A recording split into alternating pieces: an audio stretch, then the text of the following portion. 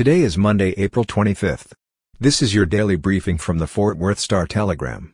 It will be cloudy and rainy in Fort Worth today with a high of 66 degrees. Our top story today: the Keller man who pleaded guilty to a misdemeanor after he joined rioters intruding on the Capitol on January 6, 2021 has been given probation, according to court documents.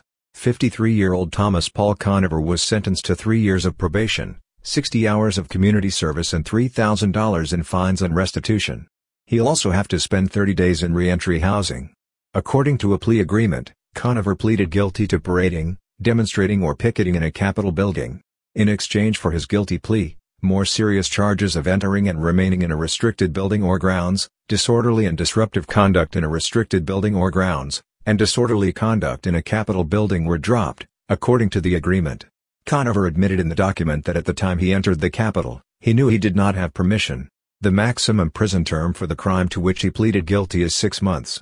In local news, J.D. Granger, the man who has been at the helm of many of Fort Worth's efforts to become a more river-focused city, announced Friday he is stepping down. Granger, the son of U.S. Representative Kay Granger, has been executive director of the Trinity River Vision Authority for the past 16 years and head of the Panther Island Project. He is moving on to create a consulting company called J.D. Granger Group LLC, according to a statement he posted on his Facebook page. Dan Booman, general manager of the Tarrant Regional Water District, told the Star-Telegram the Water District will have a better idea early next week of what comes next with J.D. Granger's announcement. Quote, "We are grateful for J.D.'s passion and numerous contributions toward creating a new vision on the Trinity River. During his 16 years at TRWD, he worked tirelessly on the Central City Panther Island Flood Control Project to assure the Trinity River was a clean, inviting place to live, work and play," Booman said in the statement. And finally today, in crime news, a 51-year-old man said an argument about a girlfriend, followed by multiple incidents during which he felt disrespected by someone he mentored, led to him fatally shooting a 30-year-old man Friday night, according to an arrest warrant. Paul Branton was arrested Saturday morning on suspicion of murder in the death of James Jones.